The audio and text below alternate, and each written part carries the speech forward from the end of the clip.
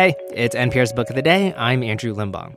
I don't know about you, but the kind of advice I got from my dad when I first started working was along the lines of put your head down, just do the work, and don't make too much noise. And maybe that worked for him, but I'm not sure it's super applicable today, especially if you are Black or disabled or a woman. Journalist Alan Henry just wrote this book called Seen, Heard, and Paid, The New Work Rules for the Marginalized, which is about how to get ahead in the workplace and not get stuck, being the person who's always making sure the conference room gets tidied up after a meeting. He talked to Anna Sale, who is guest hosting the NPR podcast It's Been a Minute, and we just wanted to play for you this excerpt of their conversation. This message comes from Apple Card. You earn up to 3% daily cash on every purchase. That's 3% on products at Apple, 2% on all other Apple Card with Apple Pay purchases, and 1% on anything you buy with your titanium Apple Card or virtual card number. Visit apple.co/card calculator to see how much you can earn. Apple Card issued by Goldman Sachs Bank USA, Salt Lake City branch. Subject to credit approval. Terms apply. You're listening to It's Been a Minute from NPR. I'm Anna Sale. And I know it's summer, but we're going to talk about work for a little bit. Specifically, the tricky questions that can arise when you're trying to move up at work, some of which are on the minds of interns here at NPR. How to gauge where you stand with your immediate supervisors or managers. How would you go about trying to get your foot in the door? How do you advocate for yourself, crossing that line between being grateful that you're in the room, but also advocating for yourself to have more and to exceed? What would be the best way to get my work done and be seen by the people on my team? Questions like these come up for most everyone filling out a time card. But they take on added significance and stress for Black and brown workers, queer workers, disabled workers, or anyone marginalized. So much of my career has been writing things where I solve a problem that I've had myself and then present that solution to other people. So hopefully if they stumble into a similar situation, then they will be able to find their way out without having to go through what I went through. That's Alan Henry. He identifies as Black and queer. He's an editor at Wired and the author of Seen, Heard, and Paid, The New Work Rules for the Marginalized.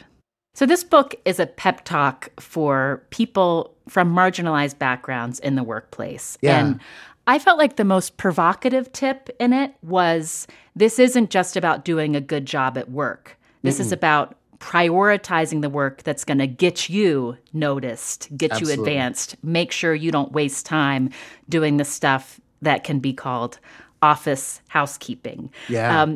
In other words, it's not about working for them, the company, it's about making work for you. Mm-hmm. And what felt provocative to me about that is, I came of age at a time where, you show up, you pay your dues, and that's how you're going to rise. Why isn't that your advice?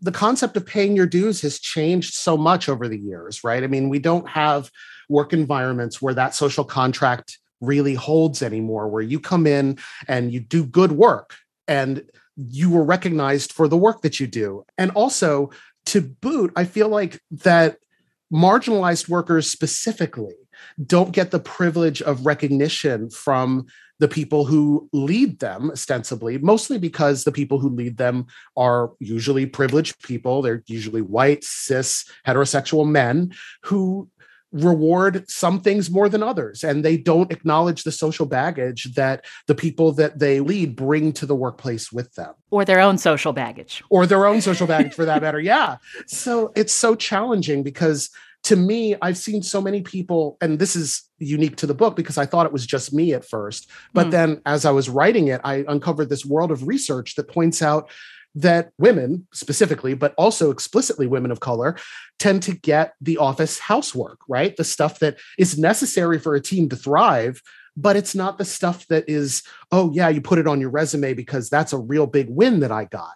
And that means that they tend to stay in those roles where they're doing office housework all the time. And somebody else gets the glory work. They get the work that puts their name on the front of a trade publication, or they get to go to a conference and do a presentation. I thought about that. I'm a white woman. I'm a woman in journalism, and I have long been wary of becoming the go-to note taker. I know how that can happen for women in the workplace.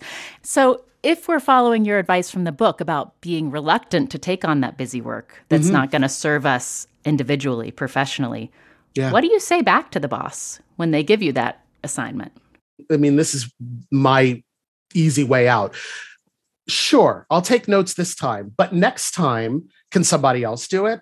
Or maybe let's start a round robin. I'll take notes this time, and then Jim will take notes next time, and then Bill will take notes after that. So you come kind of armed with a solution that your manager, your boss, and other people in the room can't really dispute. It's kind of like outplaying them. Mm-hmm. It's coming with a solution and also saying, I'm noticing what you did there. And you write, you can't look around at examples of what's working for all of your colleagues in a workplace. The sentence you have is, just because it worked for your white colleagues, don't assume it will work for your BIPOC self. You have to figure out, it worked for them. Is that going to work for me and my body?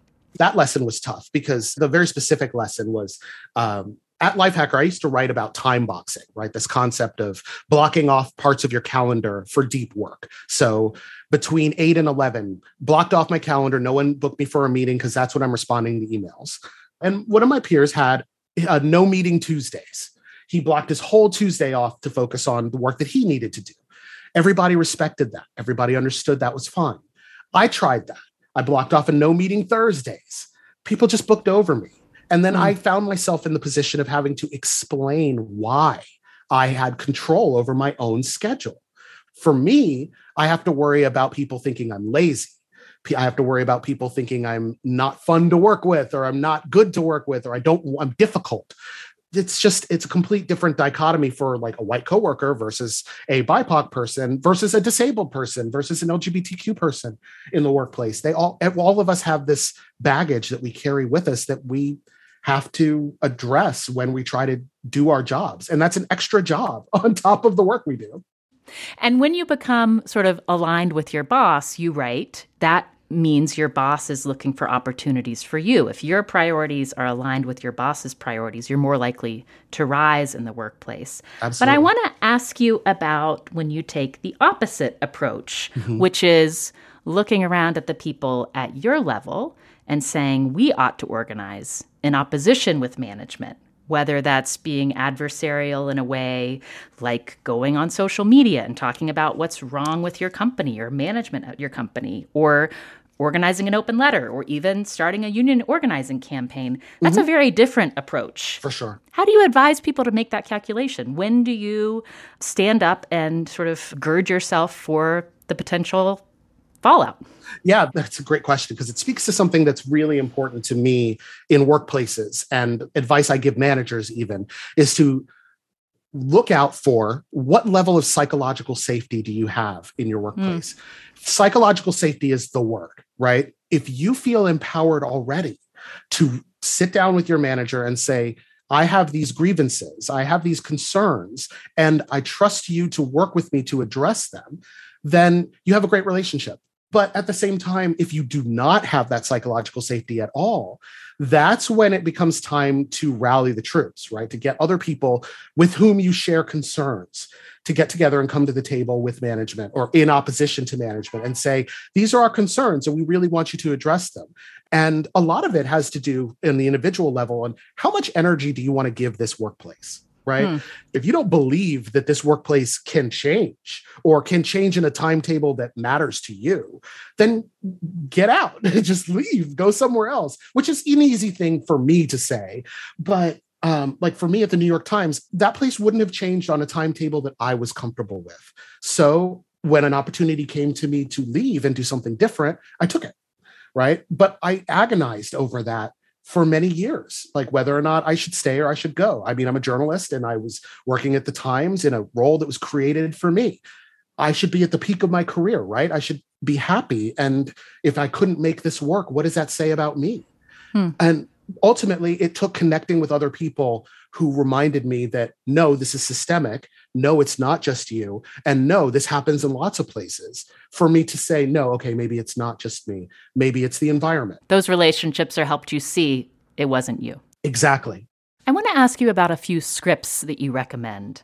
One is when a boss comes to you with something that you don't want to do, but you want to make sure they come to you again with other opportunities. What do you say? No and or no but. I can't take total credit for that. That's my old friend Gina Trapani, Lifehackers founding editor. She wrote a great article way, way, way long ago about saying no and the importance of saying no. And then I piggybacked on that with an article on how to say no without ruining your career. The key there, because it's so easy. It's so easy to say no and ruin your career.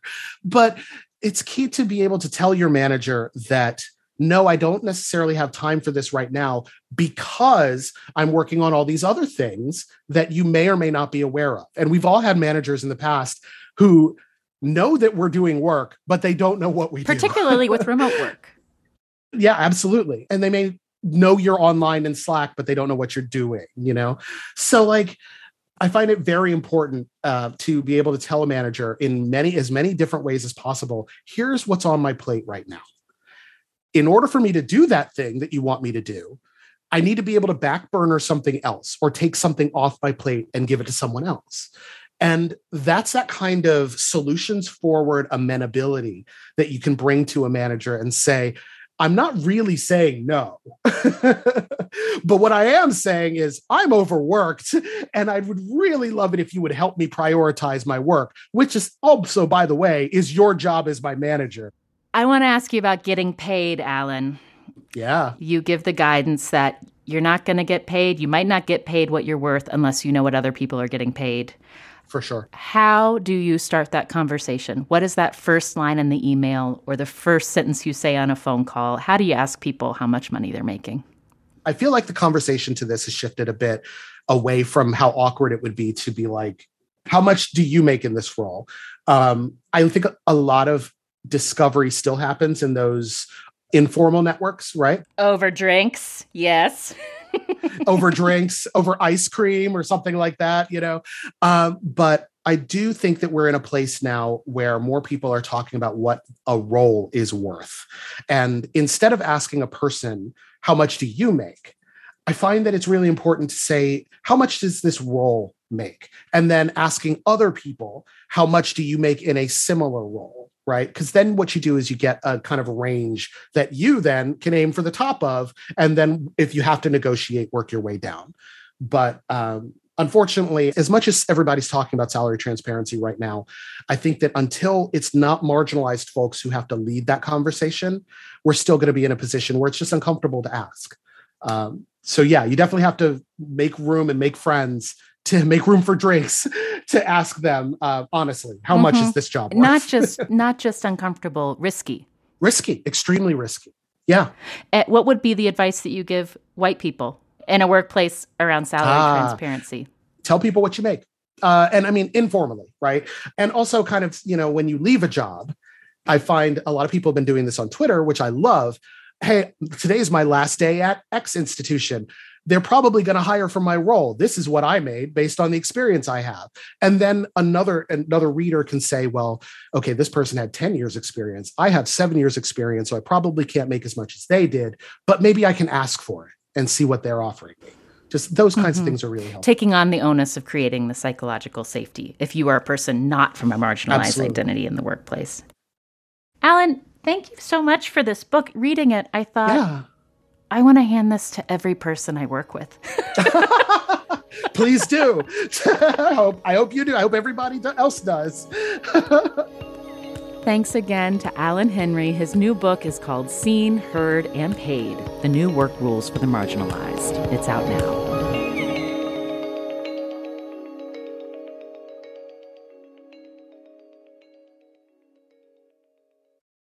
This message comes from NPR sponsor Charles Schwab with their original podcast, Choiceology.